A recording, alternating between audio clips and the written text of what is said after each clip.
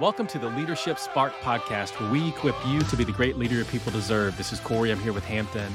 And today, Hampton, we're going to talk about two wild spark values, but they're also two leadership values, two values that we would encourage every leader to embrace and model in their life that at times could compete with one another or be compromised by one another.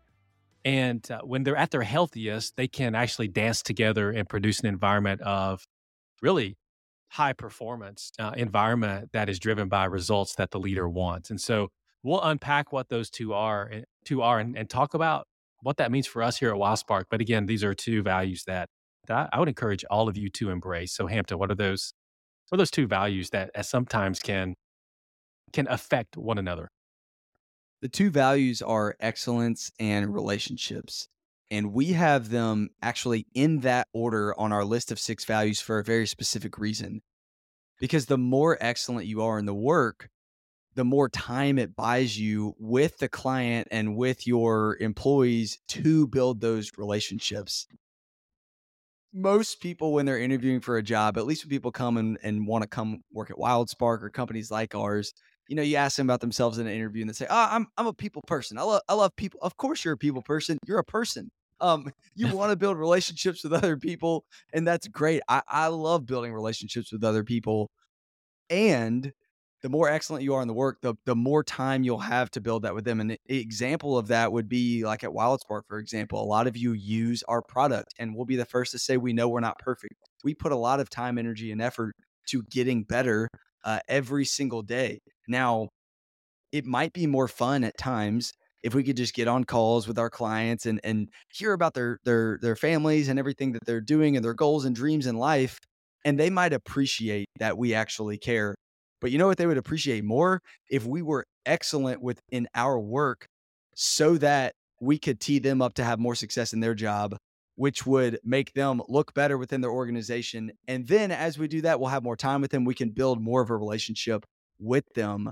I've come across a lot of people, and I hope this doesn't come across as like rude or insensitive. I think at times I fall into this trap where I, lean a little bit more towards relationships than I do excellence. I think we all have a bend in a certain direction, and it's important to have both. But I know people who have been in certain job lines, industries where basically the entire job is relationships. It's just like meeting with people and getting lunch and coffee with people. And I love those people for some of the work that they've done. But sometimes there's this transition into the workforce where maybe you're selling a product or you're providing a service. And yes, the relationships are super important, but you've got to prioritize that excellence first. And look, we get it. You're a people person. The more excellent you are, the more of a people person you'll be able to be. Any thoughts on that, Corey? Well, I'm a little excited about this one today. I know. I think what you said that I'll just double down on is that your excellence. So showing up every day, working hard, doing the menial tasks, being excellent, following through. Your say-do ratio is tight. By doing those things, it actually earns you the permission to go deeper relationally.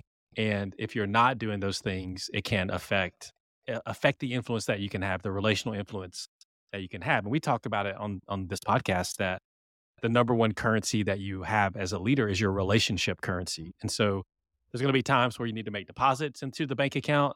And there's going to be times where you need to make withdrawals. And if there's nothing in the bank because of your inability to do your job at an excellent level, well, when it comes time for you to want to influence that person, you're not going to have really anything in the bank to draw from. And so your excellence is going to earn you the ability to have a deeper relationship.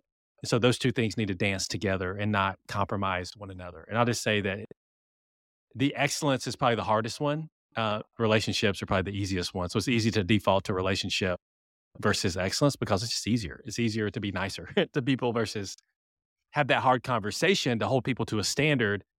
But at the end of the day, if you do that, everybody's going to get better and they will appreciate that. I guarantee it. And so the challenge and the go and do is don't compromise one or the other. Focus on both. You can do both at the same time. Do your job at an excellent level and be relational over transactional. You can do them together. And if you do, you'll win as a leader.